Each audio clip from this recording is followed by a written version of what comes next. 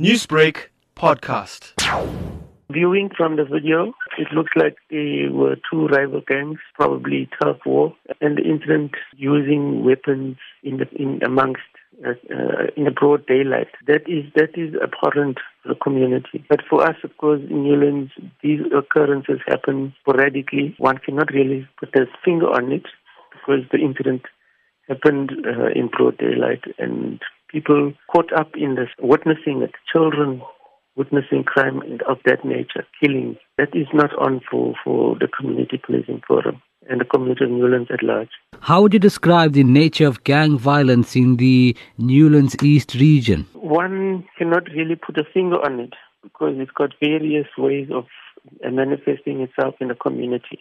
Probably people who are related to gangs, drug peddling, that kind of a turf war. That's exactly what I see that to be. What are you doing as the Community Policing Forum in the area to rid the streets of any element associated with this crime? We've done some educational programs. We have articles in the Mag News, a local circulating paper in Newlands, which I subscribe to, and I have a column for Newlands East safety and security.